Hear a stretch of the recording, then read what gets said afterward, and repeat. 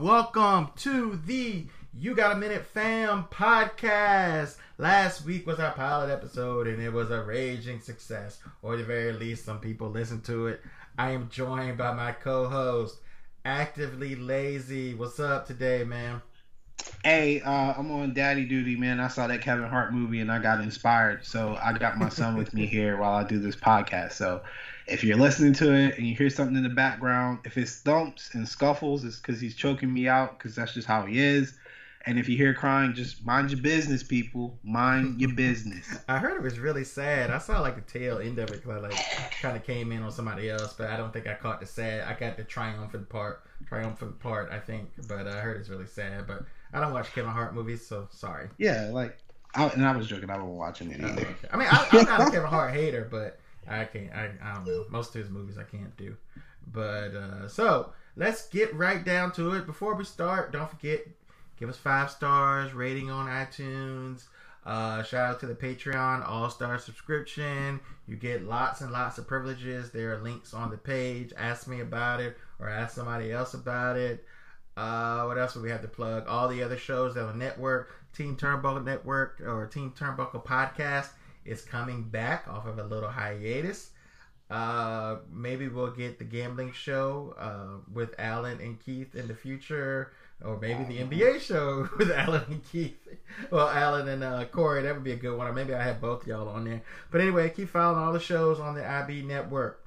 Now, the time has come. Let's get right down to it. I think the story of the week, whether you're talking about the group or you're talking about the NBA, is Ben Simmons. I'm finding Ben Simmons, I don't even know, like $1 million for being a scared little biatch. I don't understand why he won't shoot. He's scared to go to the free throw line.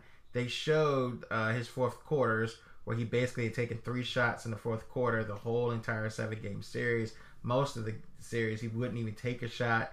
He had that horrible play at the end of game 7 or near the end of game 7 where he had a layup and he passed it up, and I think the only person was on, I guess the European guy, who I can't remember his name off the top of my head, was behind him maybe, and Trey was in front of him, and he passed the shot up. That just emblematic of everything wrong with Ben Simmons right now.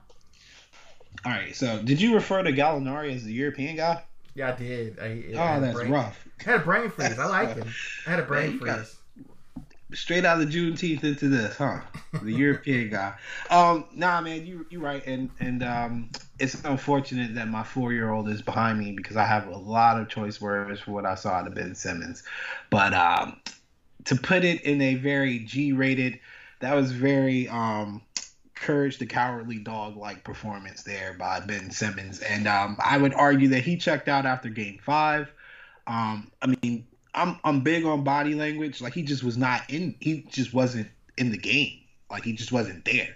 And people could say it was about the free throws or this and that, but I mean, it's just hard for me to imagine that somebody could get to this level and be that fragile mentally and competitively. Like, Ben Simmons ain't never been a good shooter. Like, this isn't something that's out of the ordinary. He's never been a good shooter. He wasn't a good shooter in college. He could score, but he wasn't knocking down shots. I don't know if his free throw percentages was this bad in college or anything like that.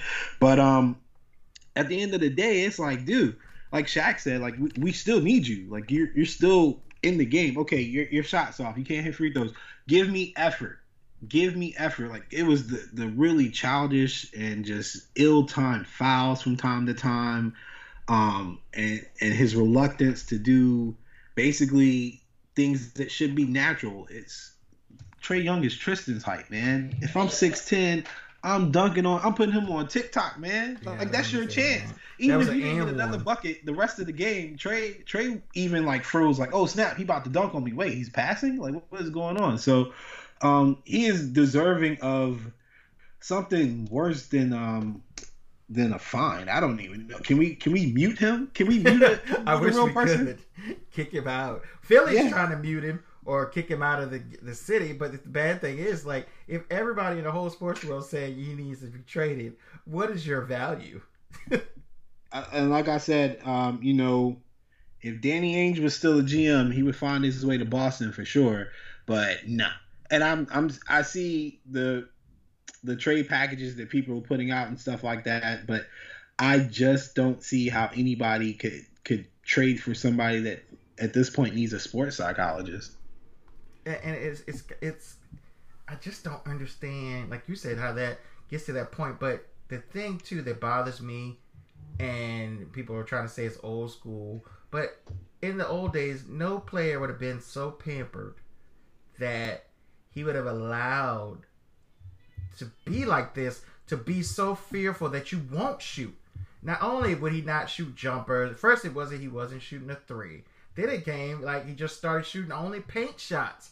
Like no coach would allow you to do this. They would have just kept yelling at you and tried to break you of this habit, but you wouldn't be coddled to the point. Now, if you're a bad free throw shooter, that's fine. But that does happen. I mean, but you can't run from it. But just refusing to shoot, just being scared to get fouled, like it just would have been unacceptable within a team structure. The one time I agreed with Shaq, where it's basically he said we'd have fought him. But in a team structure, in a coaching structure, in an organizational structure, they wouldn't have allowed somebody like Ben Simmons to exist in the context of not working hard enough, or just even if you're going to suck at it, just have the guts to shoot and fail. Don't just disappear and refuse to shoot. That's crazy. I've never seen anything like it. I really haven't. Like at this high of a level, no. Maybe if we were talking about little league, high school, I mean, like Fultz. Occasionally, kind of. They try to lie and say Fultz was hurt. Ironically, with Philly, but they try to say Fultz was hurt. But some of that stuff is mental too. I mean, he was kind of messed up with his shoulder or something like that. He had to have that surgery or whatever. But I mean, even he wasn't like. He never was in a game of that magnitude, so it's hard to say if he would have did that. Like, this dude was doing that in regular season games. We're talking about, bro, this is game 7. Like, this is game 7. This is it. And you're in a city like Philly, man, whatever they threw on the court, man, that was just, that's as nice as they could possibly express themselves right there. I know nobody even complained about that when they threw it on the court. That wasn't like a scandal or anything. The announcer just was like, well, you shouldn't do that. Just a mandatory thing. But no, that didn't get any traction because it's never justified, but it's daggone sure understandable. My find that I did find someone this week, a new guy. I'm glad he stuck around. I kind of like him, but God, he asked so many questions, and I'm okay your first month or first couple of weeks asking questions, but you can't always ask questions and be confused. It wasn't even a group culture thing. So what we got, I find him, ironically, this was a New Zealand weightlifter, this transgender athlete. I'm still confused about which trans part is going on, but that I digress on that. But underneath the caption is some spam on Twitter, and it says, I'll pay the bills of the first 7 people to DM me. Now, I don't feel like that should ever be commented on unless you're making a joke. And maybe I'm being too hard on Justin. He says, what's that bit at the bottom about paying bills? Me, it's a random Twitter user. I don't crop. And basically he goes on to say, oh, I thought it had something to do with the post. Have you ever been on Twitter? And obviously, I got verified NBC News. Why would the reply have something to do with the post? I'm not going to crop every damn photo, and I share hundreds of screenshots a week. I'm not doing that, and you ought to be intelligent enough to do it. Not that he's not, but he's just not using it or whatever. So maybe I was hard on him, but I got a one-day mute, because then he tried to blame it on me. He says, your fault for not cropping. Are you serious? So I don't know if you thought I was too hard on him, but I'm glad he hung around because he's got potential. But god damn. So I feel like this show is going to turn into you questioning why white people in the group are asking or acting the way that they are. And I'm going to keep constantly reminding you that you are enabling these white people to be like this, where we have a pro-black dominant group and yet white people still ask questions out of turn, don't raise their hand, they don't wash their hands after they I try to be fair.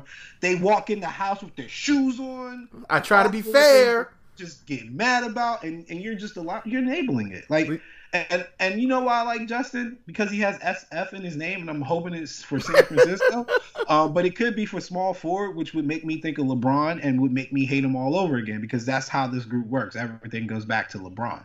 Exactly. So I'm not sure if he knows how Twitter works or the internet works, or he knows how IBS works. But to quote the Honorable Louis Farrakhan, you should be quiet.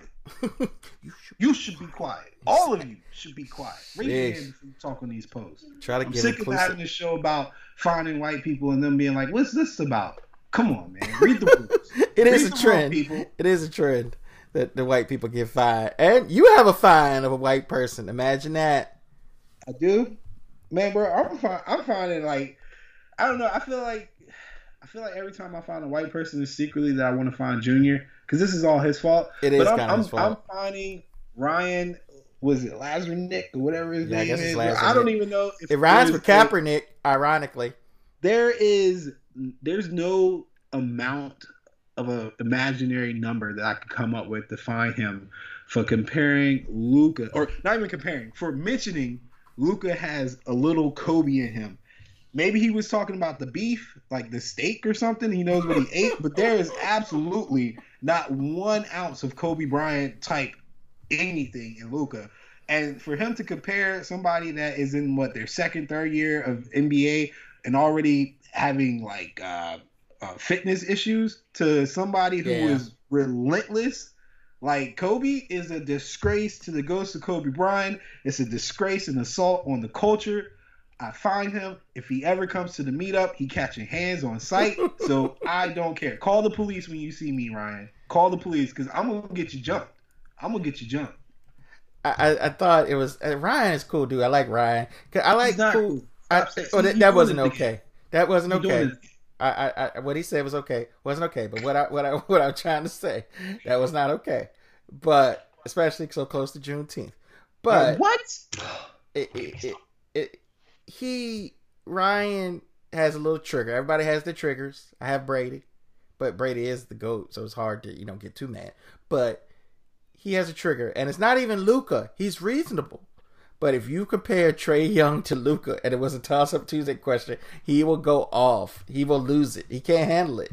So, I'm trying to forgive it, but it was real disrespectful to Kobe with Luka, who comes to camp out of shape and kind of works his way into it. In his second year.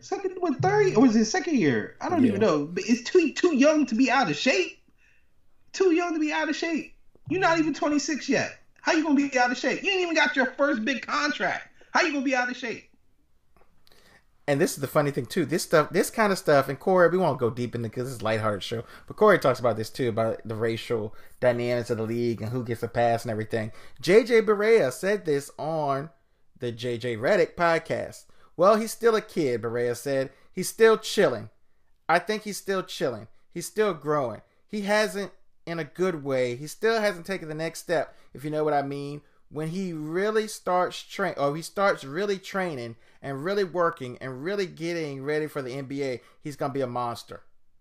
He said this before last season. He said this January 1st of 2021. So that was this season. So, but Luka doesn't. You can't compare somebody to Kobe if their work ethic is ever questioned. Literally, Kobe's work ethic was on display at the draft workout. Like literally, that's what caught West's eye from the jump. Was like how relentless he was at just going at people and attacking the sport of basketball in general. Like that was what sold him. Was that this kid's different. He's gonna be special. Like, get out of here, bro. And I like Luka, but it's not that kind of aggression to basketball. No, I don't know if I like Luka, but I like his game. I don't like Luka's game. What is there to like? I like Harden's game, Luka, so it's fine. If Luka was black, he'd be AI. They'd be calling him AI. Well, his percent. Luka doesn't shoot 41% very often. Chill out. Yeah, you're right. You're right. He's their AI though. Culturally, he's becoming their AI. Let's hope he has the same level of success. This will be a quick find. Guy, I don't even know who he is. James Ash or Aishe. He didn't even respond, but I put up a post, a meme, which everybody thought was funny. It was a little white kid, just squat, like kind of slouching in the couch and being upset, and it said LeBron fans during the most exciting NBA finals or NBA playoffs in a long time. And so, of course, Hurt did about 10 posts because he's on every Barn post. But Lawrence Hurt, for y'all that don't know. But this guy came and said, and he always had the MAGA types, and he said, nobody's watching it. How could it be the most exciting? And I'm not even like, I love the NBA. I love basketball, not the NBA. I love basketball. And I'm not as pro basketball as you or Corey, but I'm like, dude, they've been going to game 7s. This has been exciting. And I showed him how the ratings were up from last year and how the game 7 of the Dallas and the Clippers ratings were like a high for years and years.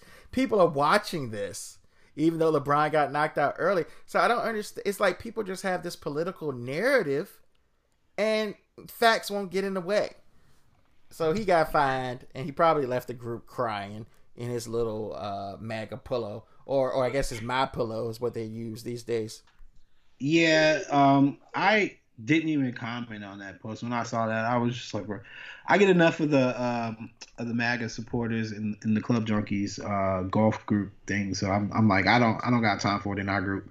But yeah, I mean, LeBron is just unfortunately brings out the best and worst of sports fans. Like, the NBA basketball will go on without LeBron. It'll go on like it went on without Jordan, and so on and so on. Like, nobody's ever bigger than the sport. So the idea that nobody's watching the NBA is just completely false, man. Like, or people are not watching it as much. I don't even know why you would have to address that with any statistical data. Like, it's clearly one of the more exciting times in the NBA in recent memory, and it's just because there's variety. Like there's some variables that people didn't calculate, and that makes it exciting. The unknown makes it exciting. I mean, people like dynasties, but they're not necessarily good for ratings. So, and it's wild, and it's wide open too. And I think that's what a lot of people like. That it's a wide open year. You don't really know, and the injuries have kind of. It's just made it more unpredictable. When the Lakers went down earlier, but it's like, okay, well, anybody could win this, and you don't have the Warriors dynasty. Now, what the finals will look like if it's Milwaukee against Phoenix, or even Atlanta against Phoenix, that remains to be seen what those ratings will be. But overall, the playoffs have been very entertaining. Yeah. I mean, I think that's fair, because those fan bases are not necessarily the biggest markets, but they still have, like, there's still star power on every single team. So that's usually what carries the NBA.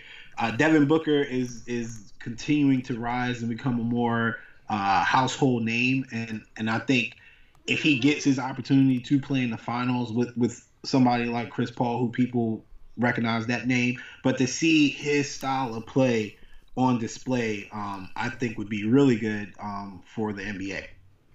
And we went to Toss Up Tuesday. I thought it was interesting because there's definitely some momentum for Trae Young.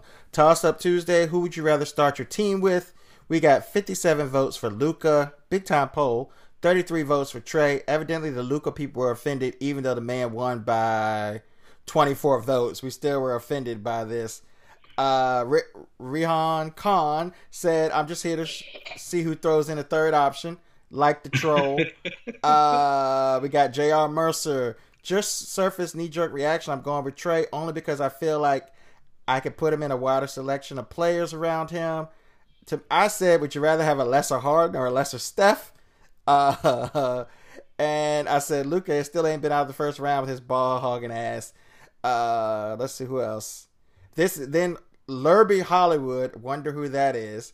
He says, me personally, I don't like players who have that gimmick foul that the NBA is about to do away with in a game. That's just me. He is so Hurt is so butthurt. I'm so clever about Atlanta beating Philly. I don't care what he says, what team he's in favor of. He lives there. You know he has an attachment to this team all day long. All he could talk about this week is Trae Young flopping. I mean, he did slander Trae Young in the middle of the series too, and then Trae went on to score like 30 a game after that. So I bet he is bad, and he's got every right to be bad. I mean, he's a small guy. He does initiate contact or use his body in a way that if you are an official, you kind of have to make that call. But at the end of the day, it ain't Trae's fault that the 76ers choked. So he played the way he's always played, did what he's always done. And the worst part about it all was like Game 7, it wasn't even him that killed you.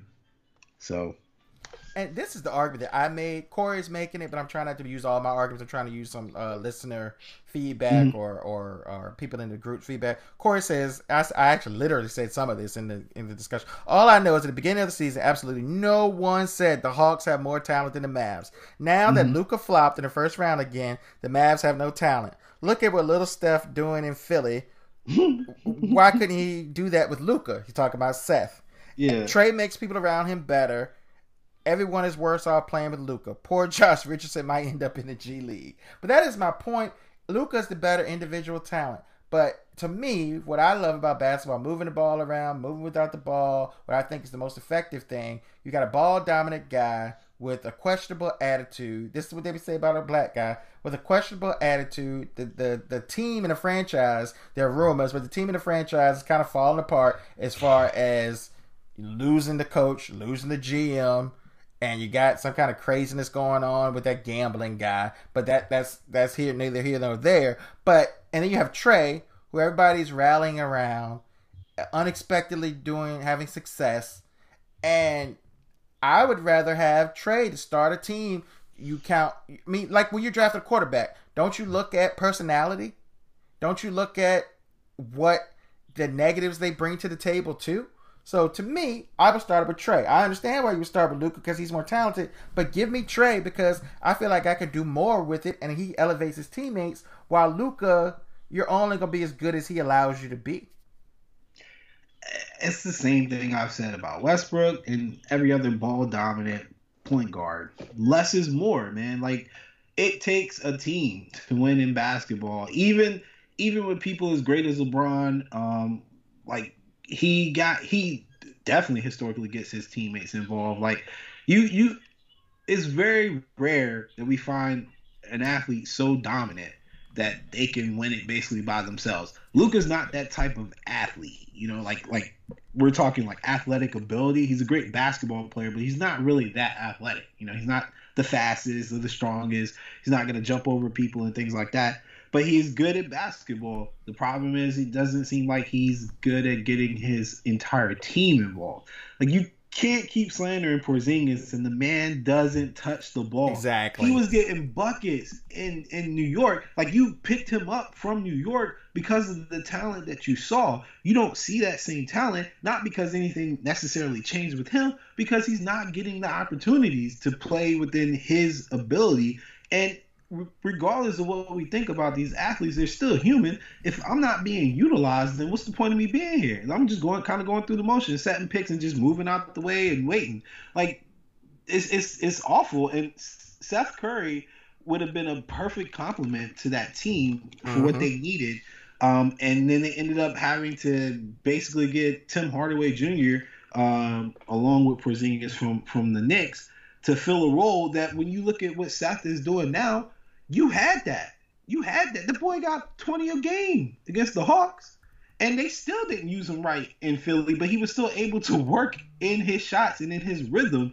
Like, none of the players on Dallas are allowed to work within their rhythm except for occasionally Tim Hardaway Jr. Occasionally. And even then, he's a ball-dominant player if you allow him to be. So you're not getting no touches. If Luka holds the ball and then the next person he passes to is Tim Hardaway Jr., you're not seeing the ball, bro. And it's unfortunate. And I picked Trae Young for that reason, that I think you can build a team around Trae. I was very happy with how the Hawks brought Trey in his rookie season, kind of developing him from inside out, not necessarily encourage him to shoot the Steph Curry range threes that he was shooting when he was in Oklahoma, just allowing him to attack the basket, work his way into a more cohesive system depending on teammates, because he was that guy in Oklahoma as well. And it's paid off because you see a mature level player right now that understands the game, like the NBA game, not basketball, understands how the NBA works, and is still able to do or play within his natural abilities. Now you see the range coming back where he's shooting the 35, 40-foot threes and people are like jumping out the roof like, oh man, look at that. But he's always done that. You just didn't see it much his rookie season because they were bringing him along with, I hate to sound like this, but bringing him along the right way. And boom, look at him now. Look at how far he's helping to elevate this franchise, and look at where the Mavericks are. That's honestly a front office and coaching issue, more so than it is a Luka issue. They've allowed this. Yeah, they allowed. There's something like they have allowed. But moving on, we got a couple bumps. We got a couple good bumps. We got Corey from May 18th, 2018. Trying to judge the steepness of IBS. Who would you rather have going forward to start a team? Ben Simmons, 35 votes. Jason Tatum, 20 votes, who I picked. And then Devin Booker, only 10 votes. I can't see it. I got to find it. But it's so funny how things change. Corey had everybody preaching the gospel of Ben Simmons. He wants to try to back off now, but he has been preaching this gospel of Ben Simmons since Ben Simmons came out of college. He called the guy a generational talent. I think not. He used to throw that word around a whole lot. And no, not a generational talent if you can't fucking shoot. Sorry. At no point would I've ever picked Ben Simmons over those two. So, and I don't really know basketball like that, like Corey tell it. And he's right, I know. But I know that Bama wasn't that good. I mean, I like what Ben Simmons has to offer, but who knew that he was just this soft and maybe he shouldn't play point, maybe he should play power forward or small forward where he could take advantage kind of, and he's not bringing it up every time. But man, you cannot just not show up. But it's just kind of funny that was a bump I found, because on Monday I came looking for all of the bumps for Corey because I knew there would be so many bumps because he rides on Ben Simmons so hard. The only person he probably rides harder for is Booker, who he was absolutely right about. But let me show you, let me read you off. Let me see if I can find it. It left me. I was trying to read you off the Simmons voters. All right, come on now, thing. Facebook is being a little bit temperamental. But, okay, so Simmons voters. I can see Joe on here as a Simmons voter. Joe Matz, your favorite. Let's see. Corey voted for Simmons. Come on now. Corey voted for Simmons. John. Antonio McLovin. Lovin. Gary Walling. Lawrence Hurt. Brian Malone. Jay Shaba Johnson. Chris Sims, J.R. Mercer, Renard Atkins, my cousin, Keys, Jim Kraslaw. I think that's all the notable people. Let me see. Listen to the people that you associate with, Corey. I'm appalled. I know, right? He's been convincing and converting a lot of these people. Let's see the Tatum voters. Only 20. Me, Ashley, look like Patrick, which makes me think it might not have been a good choice. Justin, well, he voted recently. This guy Justin Percol, he's from the Ringer. He's a smart guy. I always disagree with him. Matt Bonaparlant, I never said his name before, but everybody knows Matty B. Jamal Bramall did, and Paul GQ Sockwell did as well. Oh my god! And then Booker, this is the last one I'll do. Booker had 10 votes. Jamar voted for Booker. Dalton, Todd Whitley, Carter, DJ Wright, who I'm not sure is in the group. Chase Bayless, not our Chase, but Chase Bayless, and Jay Martin all voted for Booker. I don't know who the hell you voted for. I probably didn't even vote. You didn't vote. Tyler King. You know why I didn't vote? They all light skinned. That's why. Tyler King and Randall were the notable ones that voted for Donovan Mitchell. But yeah, so that was a bad bump for Corey. And I love to find Corey's bad bumps. Your boy, you find him today. It was a bump. Jamar Goodall doing Jamar Goodall things. Let him have it. Yo, Jamar is a domestic terrorist, bro. He gotta be, man. He gotta be. That man said Joe Harris is really just Klay Thompson, man. I think in that thread I said I was gonna fight him for that. Yeah, this is going too far. A little background on Jamar. The beautiful thing about Jamar is I honestly believe he believes everything that he says, but he is such a LeBron hater that all roads lead to LeBron. He saw Durant going to Golden State as a legitimate threat to LeBron's legacy. He started calling him King KD, and everywhere Durant goes, he goes, and he also likes Kyrie Irving to unseat him and to get credit from LeBron because he hit that shot. So not only is it so the fact that this man loves Joe Harris and said that he's Clay-like, it really leads back to Bron. And that's an amazing leap. But in his mind, Durant, I said it on the page, Durant, once Joe Harris started playing with Durant, he became Reggie Miller in his mind. That's what it seems like. And I mean, don't get me wrong, because I had fined Michael Tyler Lynn for suggesting that Joe Harris' numbers would suffer when they added James Harden along with Kyrie Irving in the backcourt.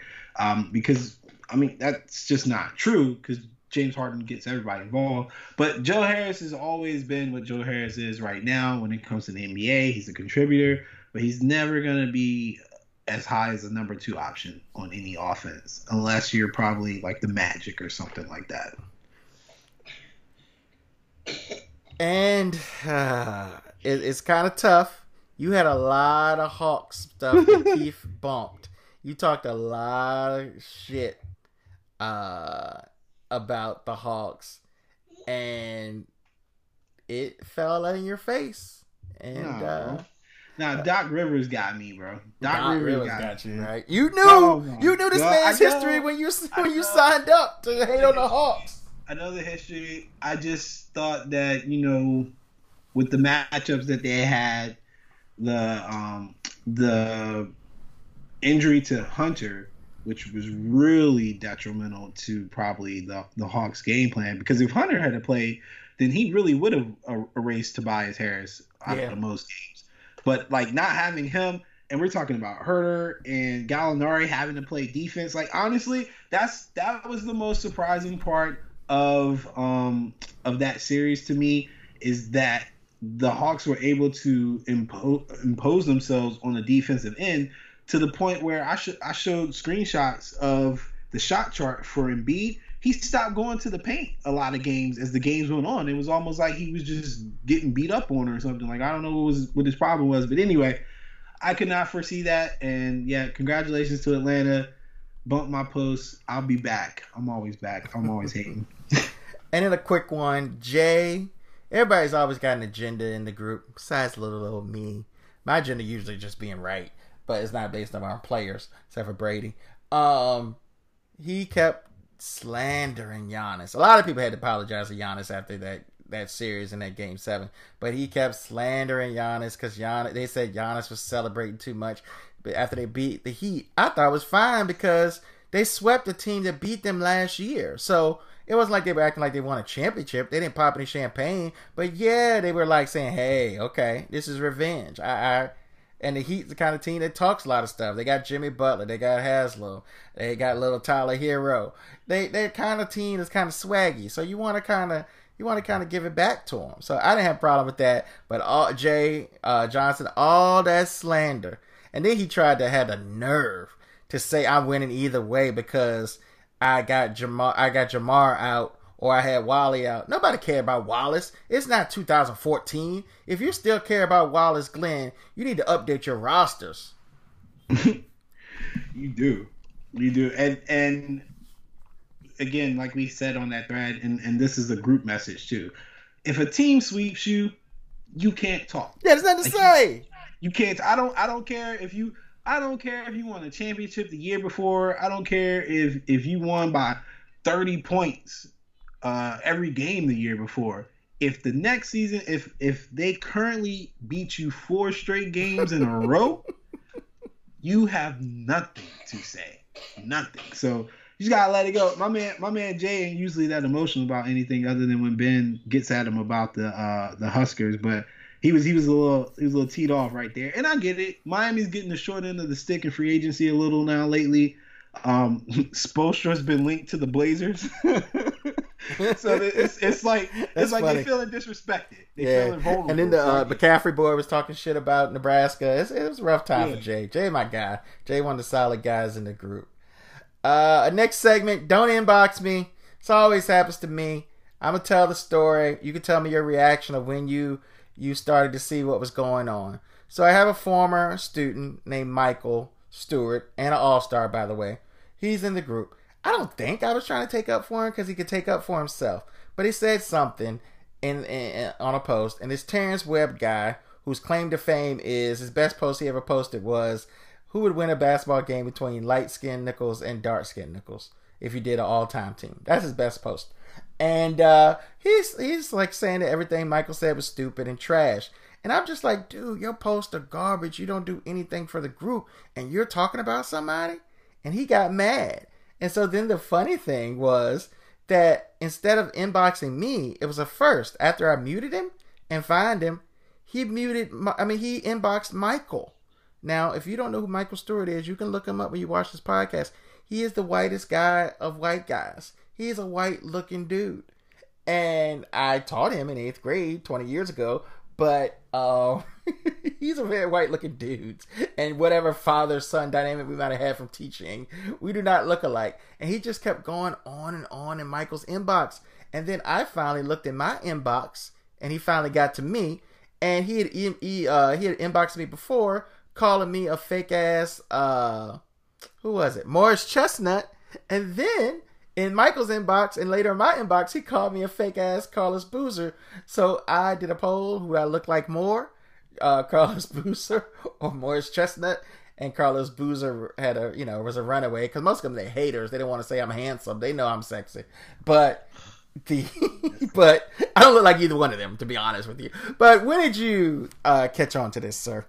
Man, I caught one when we got the little alert about a violation of the. Yeah, he kept violating. Like he kept pinging the algorithm in the group, and I was like, "Yo, it is." Sometimes when I check it, I just check it because we can sometimes get in front of it and people won't get removed.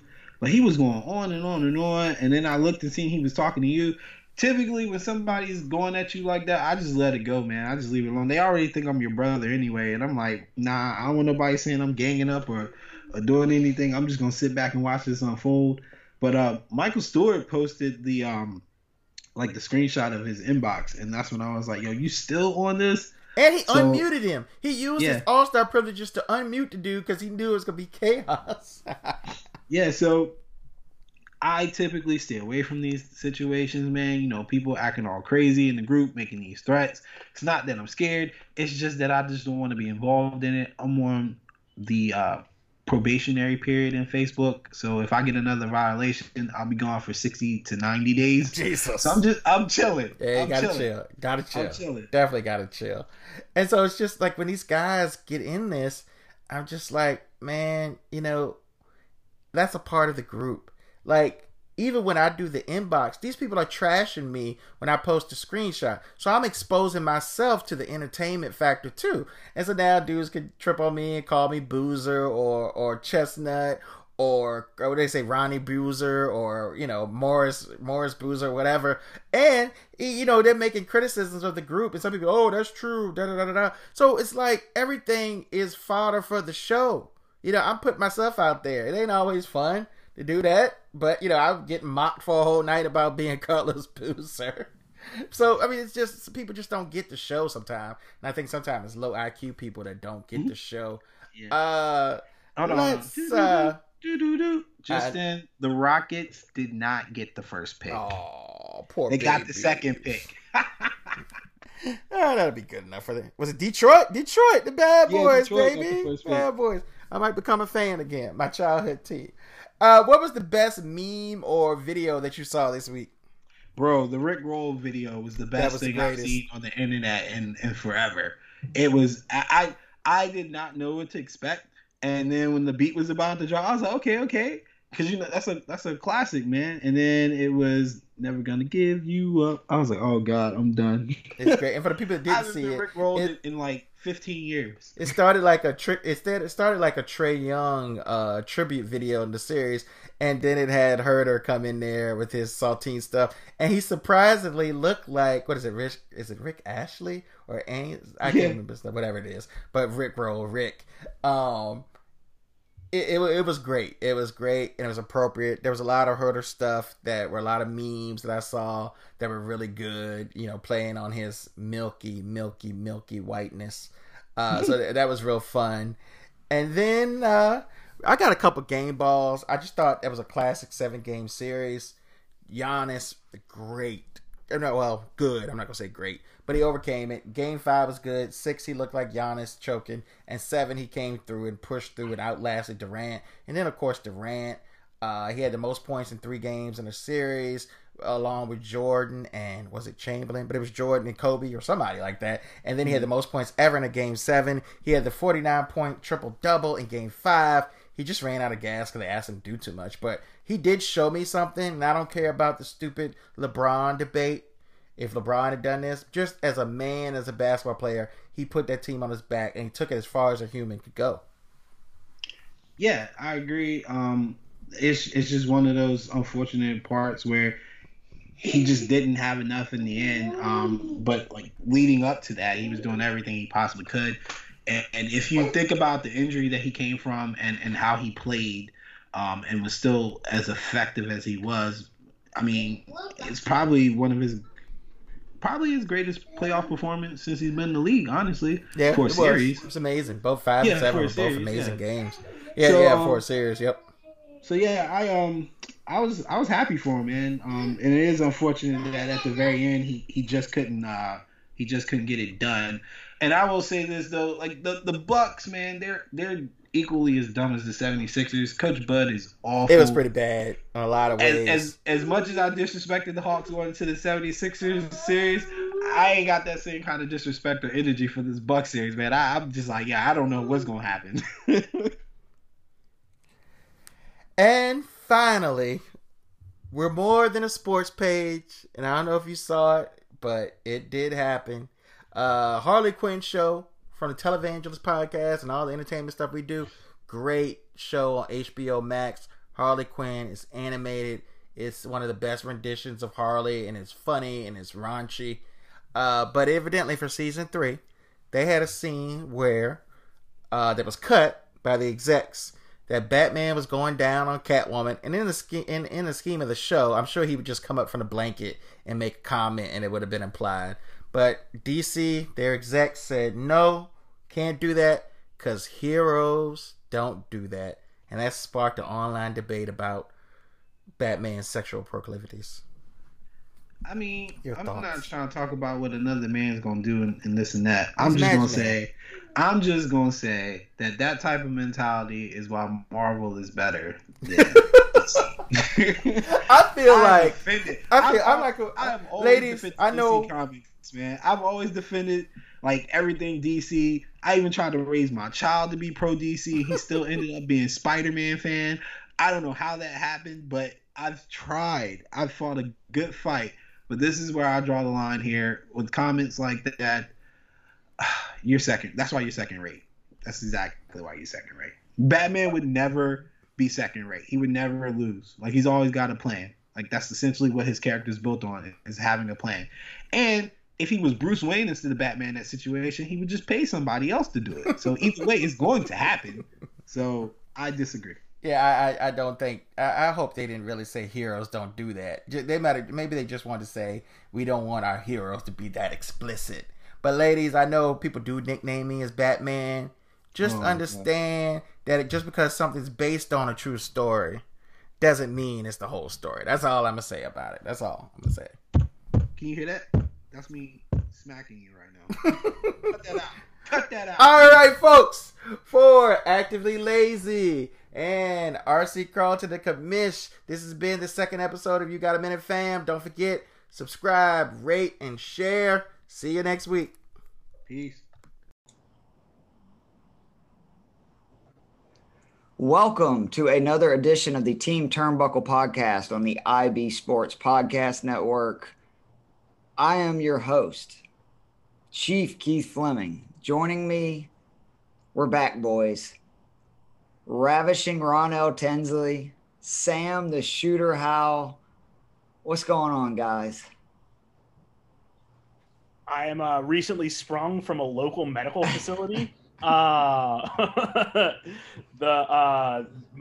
history of being dramatic and then being like, I should underestimate that, got me in the hospital with an infected lymph node, which I didn't know you could do, but I'm fine now. It wasn't serious. It's more pissed off, but glad to be doing this again. Sorry, we probably would have been back last week, but they would not allow me to record in the hospital, which is bullshit. I thought you were going to say you're in the hospital because you wrestled Nick Gage. In a, no, I had a rage match. stroke after the Sixers lost. Oh, I wasn't going to bring it up, but how about them honks? Ronell, you doing good, buddy? Man, I'm doing fantastic. I'm just happy to be back doing this. Sorry to all you guys listening. What I do want to say is big shout outs to all of you guys in the group for all of the interactions. Of course, the OGs like Jason Gill, Gil Martin, Todd Whitley, Brandon Wood. Of course, our very own Vince RC for keeping a lot of the flow going. Just appreciate you guys. We're glad to be back. All right, let's go. But I'm sorry, I don't know why this popped into my head. Probably because I haven't taken an Adderall. But the idea of RC walking out in one of Vince's like serial killer suits, like, it just cracks me up for some reason. Anyway, let's get into it. We're gonna go off the top. WWE finished up, and it's a docuseries I really do recommend on the Peacock Network, which is basically the WWE Network. Not the same, but it's still it's up there. It's live. It's really good. I think it's 5 parts. It goes over the top 50. They finished up the top 5 list. They were as follows: the Dudleys at number 5, Edge and Christian at 4, my man Bret Hart, Jim the Anvil Neidhart, the Hart Foundation at 3, the Hardys at 2, and what was it, about 6 months ago, I said when New Day won the titles, they're the greatest tag team champions of all time. WWE agrees with me. And just a reminder, these are the stats I didn't have in front of me last time. They're 11-time champions, 7-time SmackDown champions record, and have a 483-day reign, which honestly, that may be a record that won't be beaten by any modern title in WWE anytime soon. Unless somebody sues them. Touche. I think that they got at least the top of this list right. We don't really have time to get into the entire list. I know there was definitely some questions there, but don't you think at least the top 5, at least in some order there, is probably the best 5 in the history of WWE? I mean, for me, you may be able to shuffle the deck ever so slightly, but I think they, got this one right. And, my bones to pick was further on down the list. Yeah, I'd echo Keith, and I would definitely watch it. They did one for the women as well, of the modern era and whatever. But the thing I wanted to point out was how much it reminded me how entertaining Breezango were. It was, and I'm glad you brought that up. Yeah, like, I'm not one to be like WWE missed the boat, but like, really, like, we need Bobby Roode and Dolph Ziggler. We don't need Breezango. Well, I mean, those are the kind of guys, right, that in the Attitude Era, when they're letting people go out there and just try to get over, they would be huge. Oh yeah, huge. Yeah. It and again, it's just different. I'm not saying that Sam has completely convinced me now that it is true that WWE, and Bill Hansop basically makes the same case in his book, that they're not going to let anybody that they don't pick, A, get higher than a level than they want, and B, they're not going to really let anybody ever get to that top level again, just because what did CM Punk say? It's been 10 years that it's just a spoke in the wheel, And it really does. It just keeps going and going. Sorry, that kind of took, a weird turn, but I mean, it really does kind of show that, that's where we're at. That it, in a lot of ways, it's kind of almost a good old boys network. You know what I mean? If you're in with the right booker or you're in with the right person making, talent decisions, and you see some of these people stay and some go. The one thing is that like the New Day's dominance though kind of feels like and feel kind of like an asshole saying this, like the Celtics championships in like the 50s and the 60s. The Usos are 7th on the list. So I mean, you know what I mean? I understand what you're saying overall, but when you have a tag team that's also another top 10 all time, it's still pretty impressive. And it's one of the best rivalries in a long time.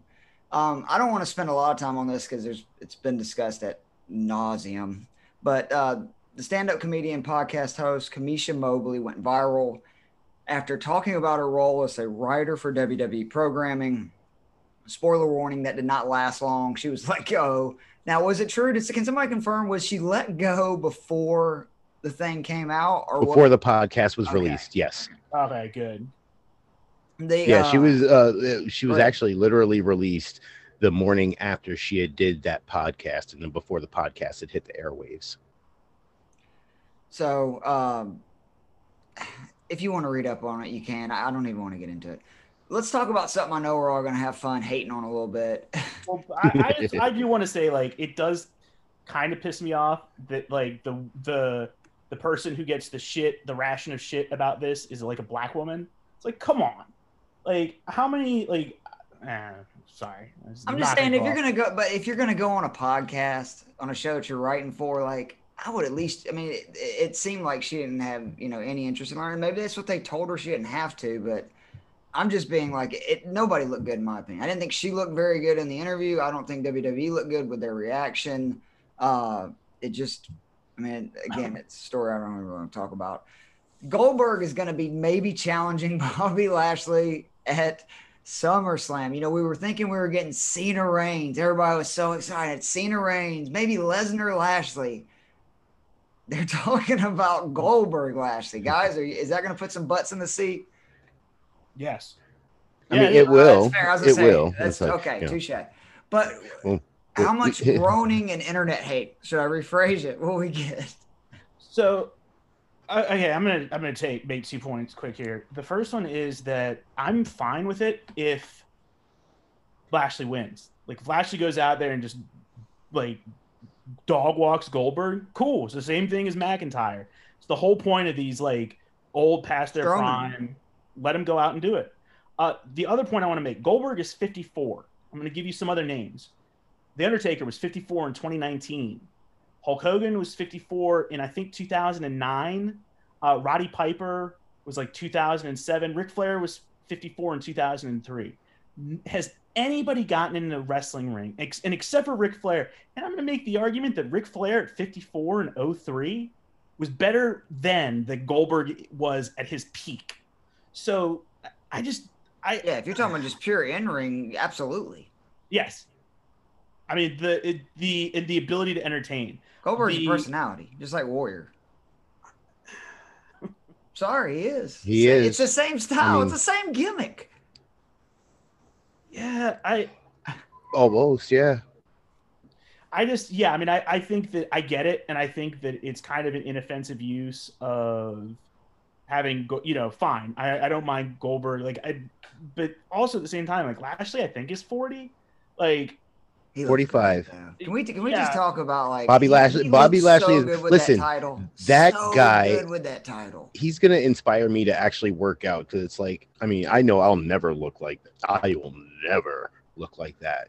But Jesus, Bobby Lashley is showing me right now, and I know that he's not the full topic, but Bobby Lashley right now is just showing me that thing that always happens when guys get the strap. You get that strap, and you seem to get a little more flex, and it's just he looks fantastic. To wear a lot of suits, in fairness, which you guys always look pretty jacked in the suits. Lashley's also, to his credit, I think really never been as good as he is now. Like, they've wanted this for him for 15 years, and he's at this point like, no, he deserves it. Like, this is not a when he came back and they wanted to do him and Lesnar, I was like, oh fucking Christ. Now I'm like, yeah, fucking let him go in there and throw bombs at each other. That'd be awesome. I'm definitely going to touch on this later, but I want us to keep this moving because I'm going to be revisiting Bobby Lashley during our Supers. All right, for the final thing for Off the Top, we're now just a few weeks away from both major companies. I think we're just days away, actually, but from going back to live audiences. There's a million ways we could take this, but I just want to know, who do you think is going to be the most over person in AEW and WWE when we get back to live crowds? Are we not counting Daily Place as live? I mean, are you saying on the road basically? Yes. I think on Daily the road, Place does yeah. not Daily count. Place Yeah, that's a home field Thank advantage. you. Yep. I'm not gonna make like the fucking. A quarter of the crowd is guys that they pay. So, let's be honest here. So who we got? Come on. Sammy Guevara is, I think, going to be huge in terms of AEW. I think Penta is going to be one of those guys, or the crowd's going to eat up Orange Cassidy. And Jungle Boy, honestly, that the kid, listen, kid, get your talk game up, man. They're ready to do some serious things with you. I'll get to that one in a little bit. Paige, I think Hangman Page for AEW is going to be a huge deal. For WWE, I think a sleeper is Bianca Belair. I think that they've done a great job of having her, which I'll get to in my superlatives. Yeah, she's definitely going to blow it on the road. Yeah, I also, from a heat standpoint, I'm looking forward to seeing Roman get a deserved heel reaction. I don't think he will. I'm wondering if he will. That's what he was going to be the guy. I was going to say that it's going to be a mixture, but people are going to be on fire for him. I mean, it's going to be like a rock concert when Reigns comes out there, because he's got that charisma now to where, anybody who's been to a wrestling show, the difference of when a Jericho or The Rock or, one of these just larger than life characters is out there in the ring doing what they do, it's a moment, and Reigns is at that level right now. And so I think that's the guy in WWE, and I agree that I think it's Jungle Boy in AEW, and I almost disagree a little bit about the talk game, Ronell. He didn't have to talk. He's already proven he can get over this way. If you really want to know the Anna Jay, there's a ton of ways that they can go where they can kind of prop him up without making him talk as much. And if there's any organization that can get away with that, it's AEW. And all you got to do is let MJF win the title and him chase him. And literally, he didn't have to say 2 words. MJF will take care of all the talking. How many times are you guys going to kick this football, Charlie Brown? We'll get to this when we talk about it, but it's just like pattern recognition, y'all. I found it awfully weird. I did want to throw this in once we because especially considering that we were going to be doing this the other night as well, and what wound up happening is that people actually had this as a post in the group. I don't remember who. I think it was RC actually, and it's like, well, shit, we were going to ask that on the show. Well, we've talked about it numerous times in the last few months, because to me, it's just fascinating. It's going to be interesting. It's going to have been well over a year since live crowds. Other than they're going to be ravenous. Yeah, it's going to. It's going to be electric if they put on good programming, which I'm fingers crossed. They really were holding out some of these storylines, because it really. To be fair, if they weren't holding stuff in place, oh my God, we saw some matches like 9 times in a row. KO and Reigns was incredible. That lasted for like 4 pay-per-views, and the KO never got a win. It's just crazy. The one guy I thought of is, I'm interested to see how people respond to Bobby Lashley. Like, why is Lashley a heel? What does Lashley do that I am supposed to dislike him? You did see that he did get, I think the same. And that's something that, like, if we were to ever have like if we were ever to have like a spinoff show, that would be definitely a topic, is just, and I've noticed over the last week, just the use of how many people are tweeners in this thing. And, what was normally a classic face versus face kind of stuff. But anyway, another time, another topic for that. All right, moving on to the superlatives. Wrestler of the week, Ronald, who you got? My Or excuse me, wrestler on the rise. My wrestler of the rise, I am happy to say that Ricochet is my wrestler on the rise. Like, as of the last few weeks, yes, I didn't like the fact that they turned him into a thief, but they're getting him more on television. He had a decent program with Carrillo and Sheamus. For a second, I thought they were going to let him regain the U.S. title, but the fact that they even allowed this man to get into the Money in the Bank, which means spot monkey for the Money in the Bank match, and I am quite okay with that. Sammy. I'm going to go with Bianca Belair, actually, who is a archetypical example of what you do to get somebody over. Just they put her with the two most consistent stars on SmackDown, Sasha and Bayley. They said, go out and make her look like $1 million, and they did. Like, Bianca Belair is a huge fucking deal, and she should be. I'm going to go. I'm happy to say, I'm sorry to interrupt. I'm happy to say that during our downtime, Cindy now owns Bianca Belair's belt. Nice. I'm gonna go with Riddle and RK Bro, which, I mean, Randy Orton wasn't even there Monday night, and he was one of the biggest stories. I gotta say, I'm shocked by Riddle. He's charming. He's incredible in the ring. He's, now that you're starting to, I guess, just get his personality, like, he knows his role, he knows his character, his lane. I'm excited to see where this goes. And imagine he's getting some good mentorship. I mean, it's just so ironic to me that, remember that Riddle was a guy that a lot of people didn't like, had negative things to say about. Orton takes him under his wing. It's kind of, you think about Flair and Hunter. Orton was Riddle. I mean, that's who he was this guy with a lot of talent that a lot of people didn't like. And the right guy kind of said, okay, you'll work with me, and the rest is history. And I think we would be seeing the same thing with Riddle here. One thing I would like to see with Riddle, them do a bit more, was with Kurt Angle, they did that whole, like, he was goofy. He was also a fucking badass. And I wish they'd do that more with Riddle, which is like, yeah, he's a goofy stoner, but he's also a guy who was like, would probably be a UFC champion if not for the fact that, like, Dana White's a fucking right-wing weirdo. He's like, oh, you can't smoke pot.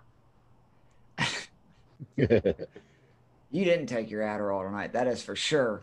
The match of the week, I mean, I don't want to speak for you two, but since either one of you text me, it's got to be Omega versus It's Jungle got to Boy. be. There's no other answer. That's the right? reason I didn't. That's the reason I didn't say anything. Sam?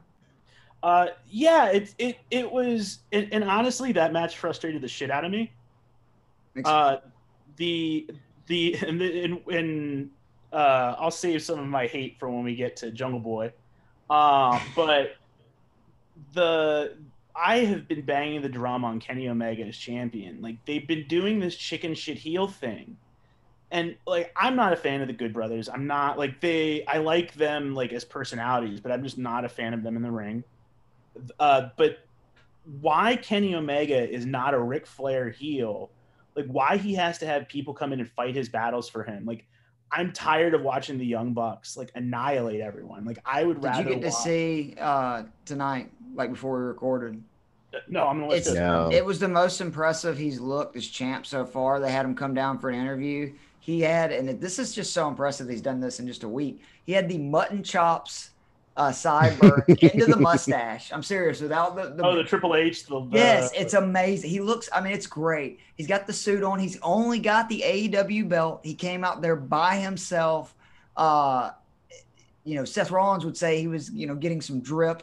But I mean, in all seriousness, that was the first time since he's been champion that I went, okay, this guy's the biggest star in the company. I get it. Like, and you kind of see it in him. I know what you're saying. I'm not like the way they booked him either, but maybe they're, they know what they're doing. They were kind of letting him win, nefariously every single time to get people pissed off. And now they're going to probably have him, win legit for the next few months. And then somebody's going to beat him.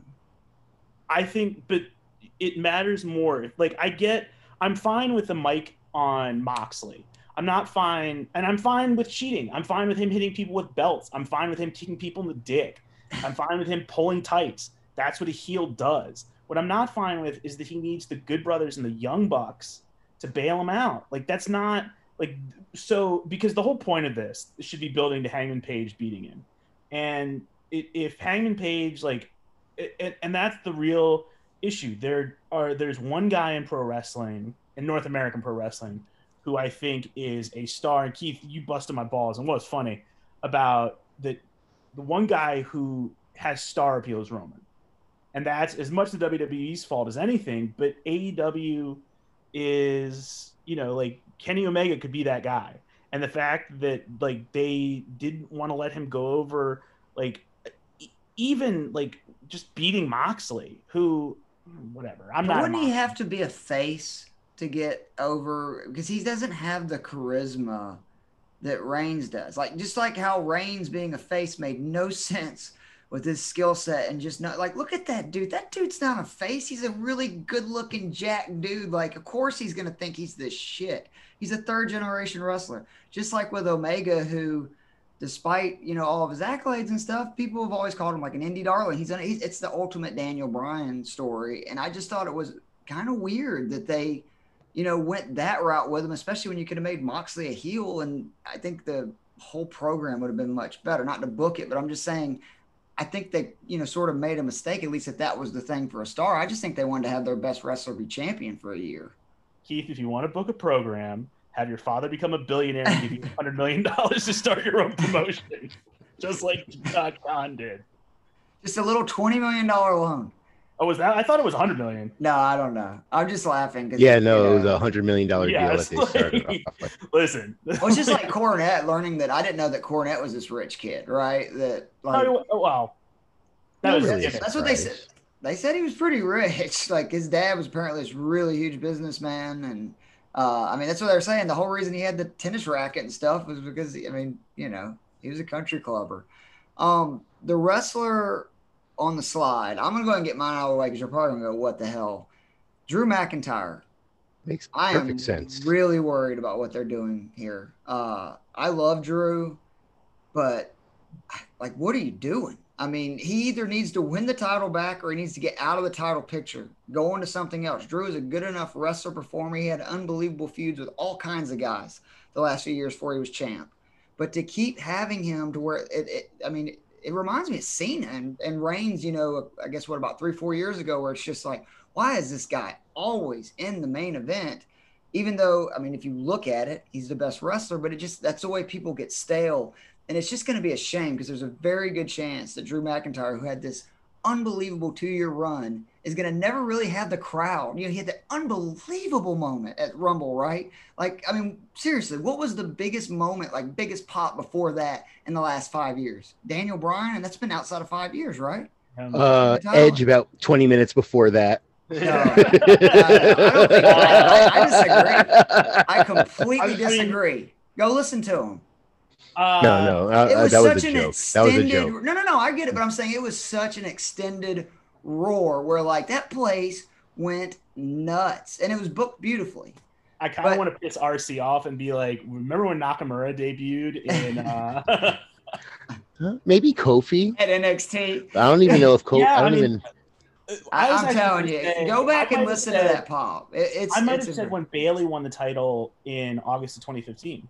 I don't know, man. I'm telling you. Like, go back. If you've not watched that Rumble, because I watched it about a month ago, it really is. It's one of those pops. I'm like, man, if they make that list, it was unbelievable. And then he basically never got in front of a live crowd again.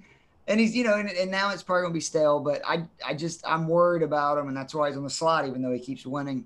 Rhino, who you got? Before I just touch on that, I think you're very much right. I do think it was the wrong move to let him into the Money in the Bank match. He shouldn't be, even in the picture, especially considering the story now that he can't face Lashley. My wrestler on the slide is the former King Baron Corbin. And what's really sad about this is that, like, you don't really, it's like, what are they going to do with Baron Corbin now? It's like, since he's not going to be able to get his crown back. Baron Corbin's like the last true heel. He's amazing. I've completely. I think I've said I this on hope the he doesn't podcast go before. away. No, oh, he's not. He's too talented. That dude's too good on. He's a heat magnet. He's And if there's amazing. one thing Yeah, we've learned in indeed. wrestling, is that is how you can keep a job. Like if you can look at Vicky Guerrero continues to get hired, and all she does is scream, "Excuse me." I mean, it'll keep you a job. Corbin's very talented. He's getting a ring too.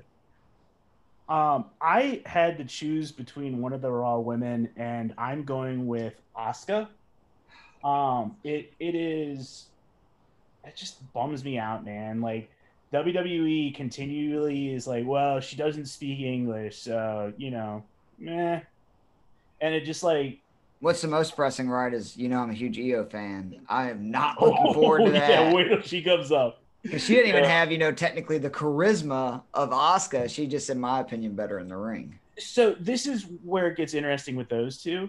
I think that Io is actually will fare better because she's not somebody where so much of Asuka, like I'd forgotten that Asuka didn't lose for like 2 years. Yeah. For 2 years. Until she got into WrestleMania. Damn near took on damn near Charlotte. 3.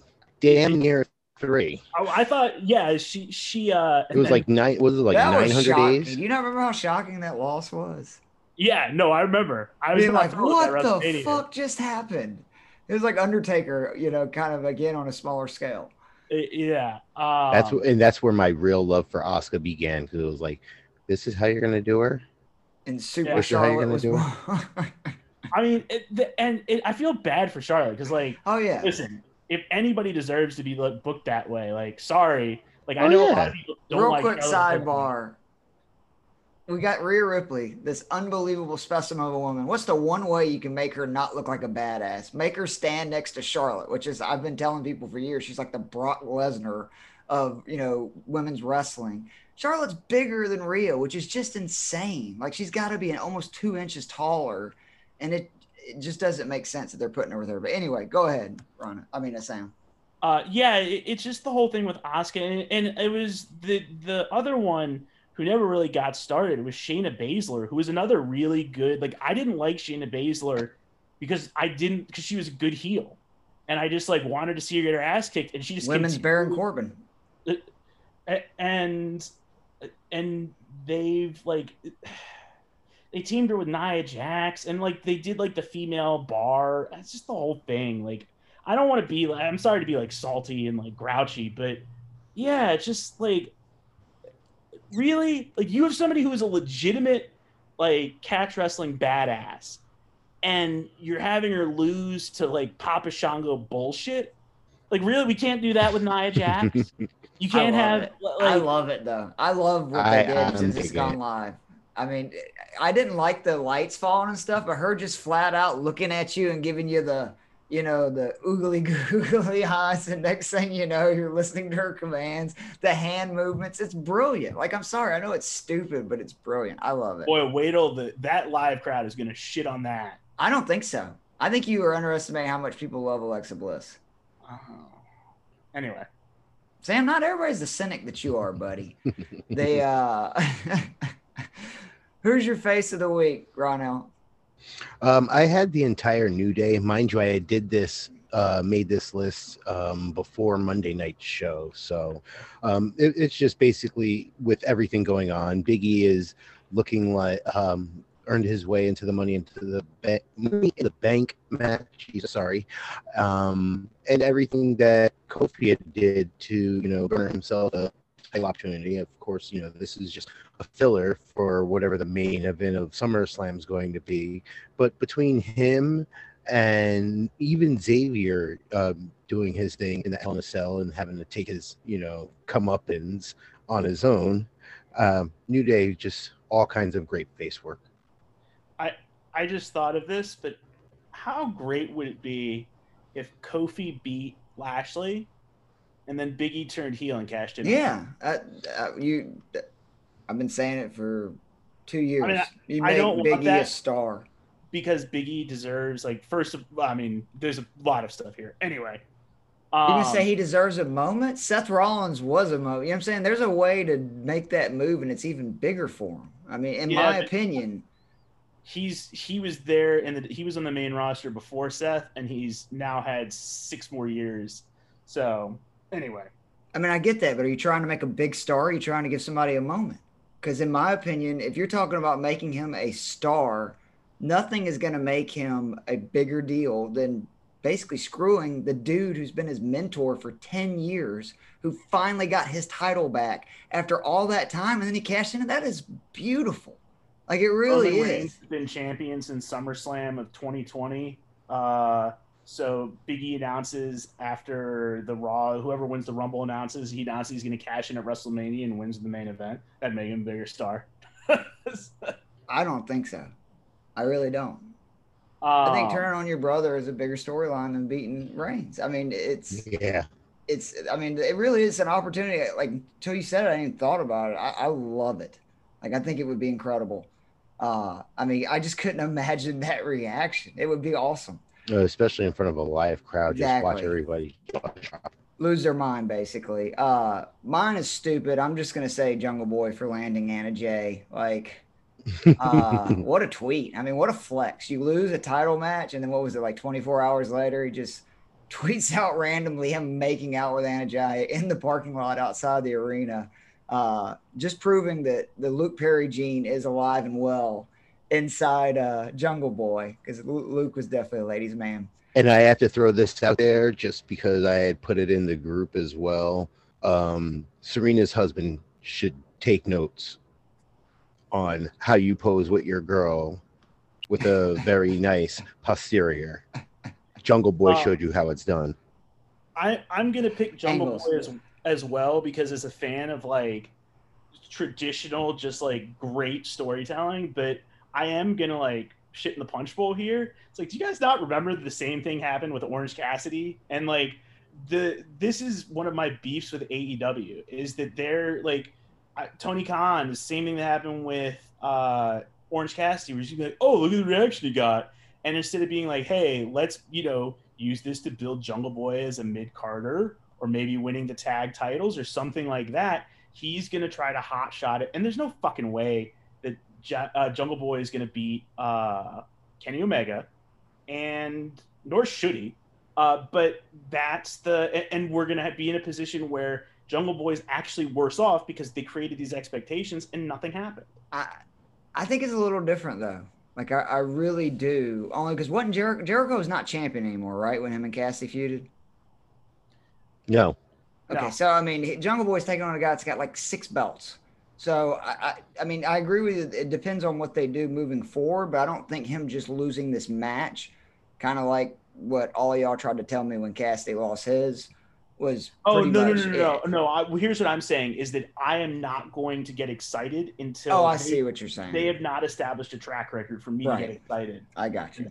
So I just think he's a star in the ring, and again, it's not always talking that connects you with an audience, and just like Luke Perry didn't have to say very much on 90210, and he was the biggest star. People love that dude. And again, the people that do the music in these business, they don't get enough credit. That song for him, the whoa, I mean, it's great. I mean, it really cool stuff.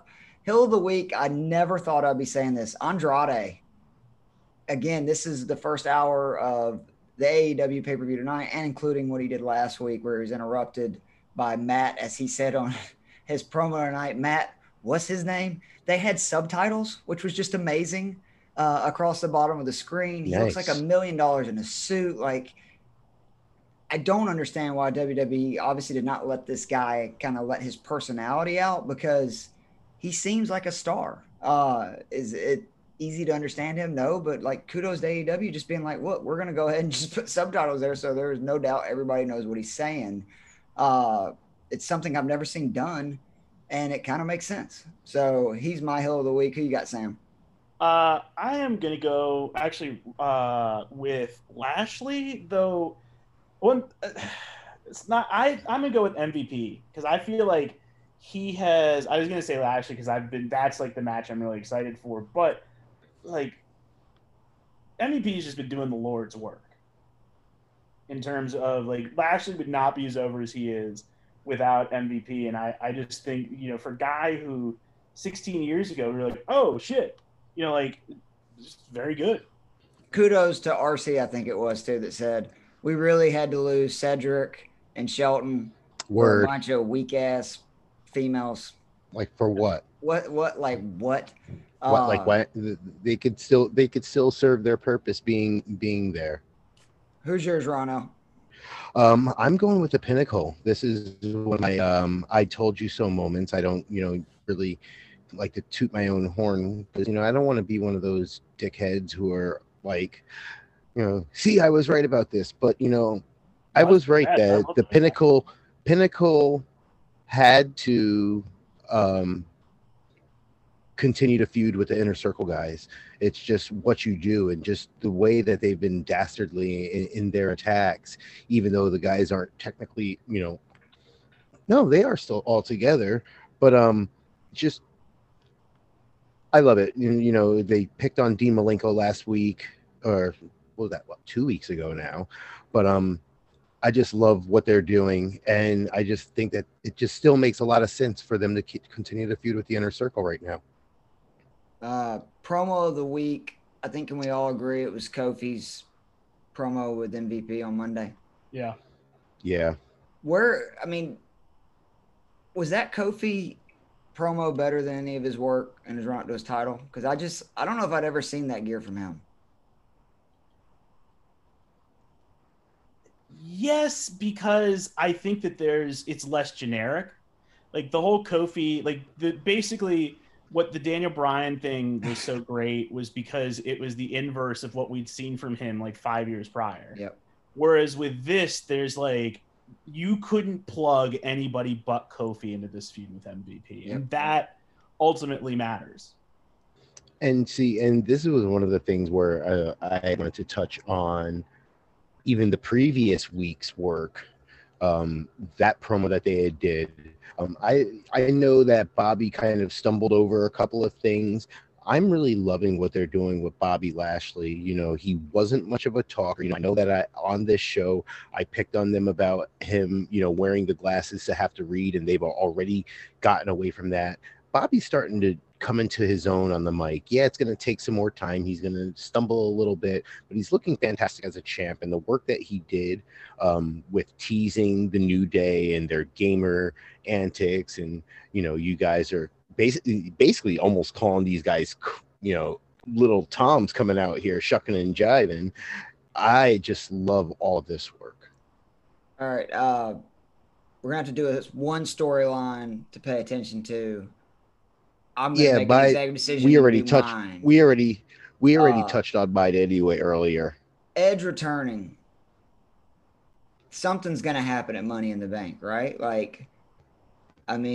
I can see Reigns going over Edge, but it just makes me feel like that there's a good chance that if he does cash in, or either Edge somehow, beats Reigns, maybe, I don't know, cheats, whatever, and then he gets cashed in, but it feels like there's a title change coming for them to just kind of bring Edge back out of nowhere. Or are they just making a SummerSlam match because Cena's, I guess, not available?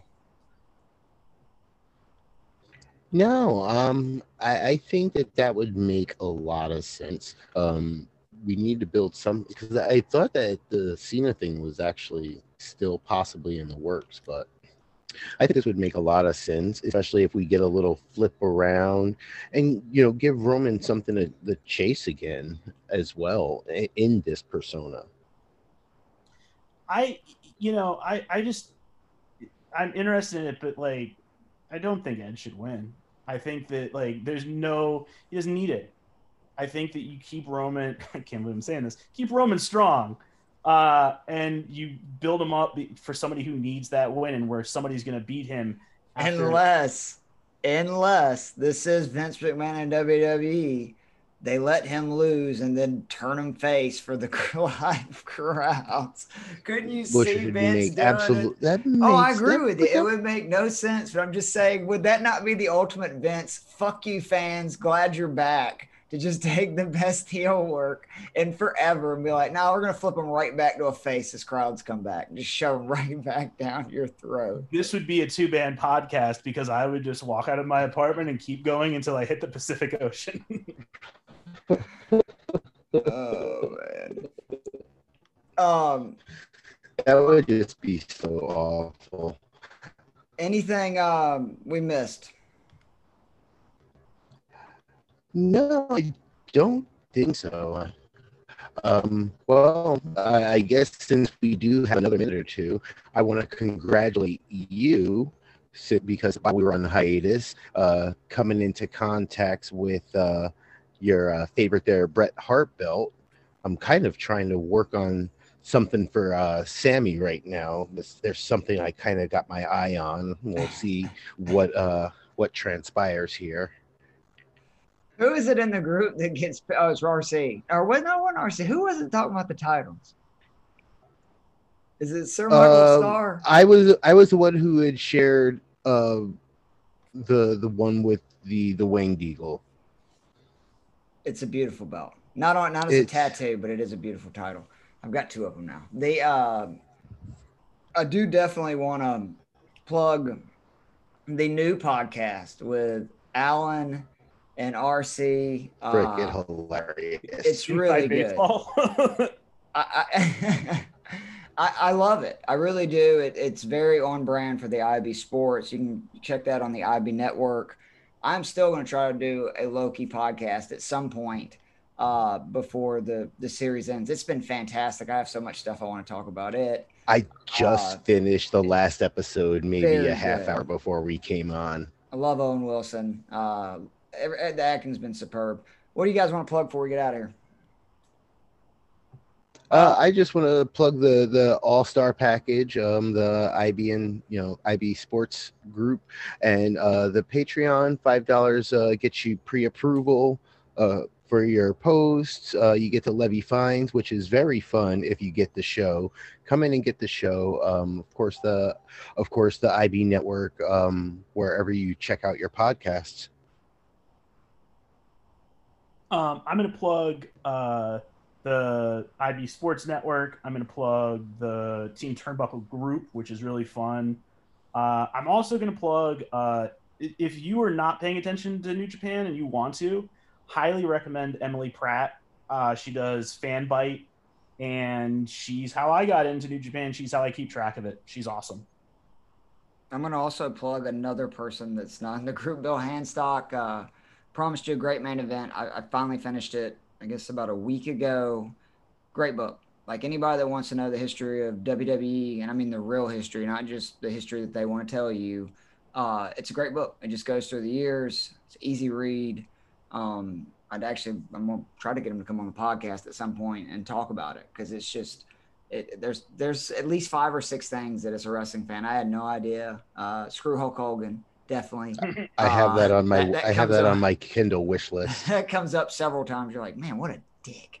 And then I just want to congratulate, RC, Corey, all the guys, the IB Sports page, 3 million views. And then the real person they should thank for that is my Atlanta Hawks for just driving conversation like no team in the history of sports, because they just keep winning no matter what, with Trey, without Trey, Philly, New York, Milwaukee. We're going to win the title because it's not going to mean anything, and people are going to have an asterisk next to it, and that would be the most Atlanta thing of all time. But I'm enjoying every second of it, truly. But in all seriousness, congrats, guys. It's great work. I'm so happy to be back with these guys. Love just conversating with them, period, but especially talking wrestling, being able to bring this podcast to the guys in the Team Turnbuckle and IB Sports group. So for the head of the table, that's me, Chief Keith Fleming, the ravishing one, Ron L. Tinsley, and Sam the Shooter Howell, with a special thanks to, what's the name of the hospital you're in, Sam? Cedars-Sinai. Cedars-Sinai, for taking care of our boy. This has been the latest episode of the Team Turnbuckle podcast on the IB Sports Podcast Network.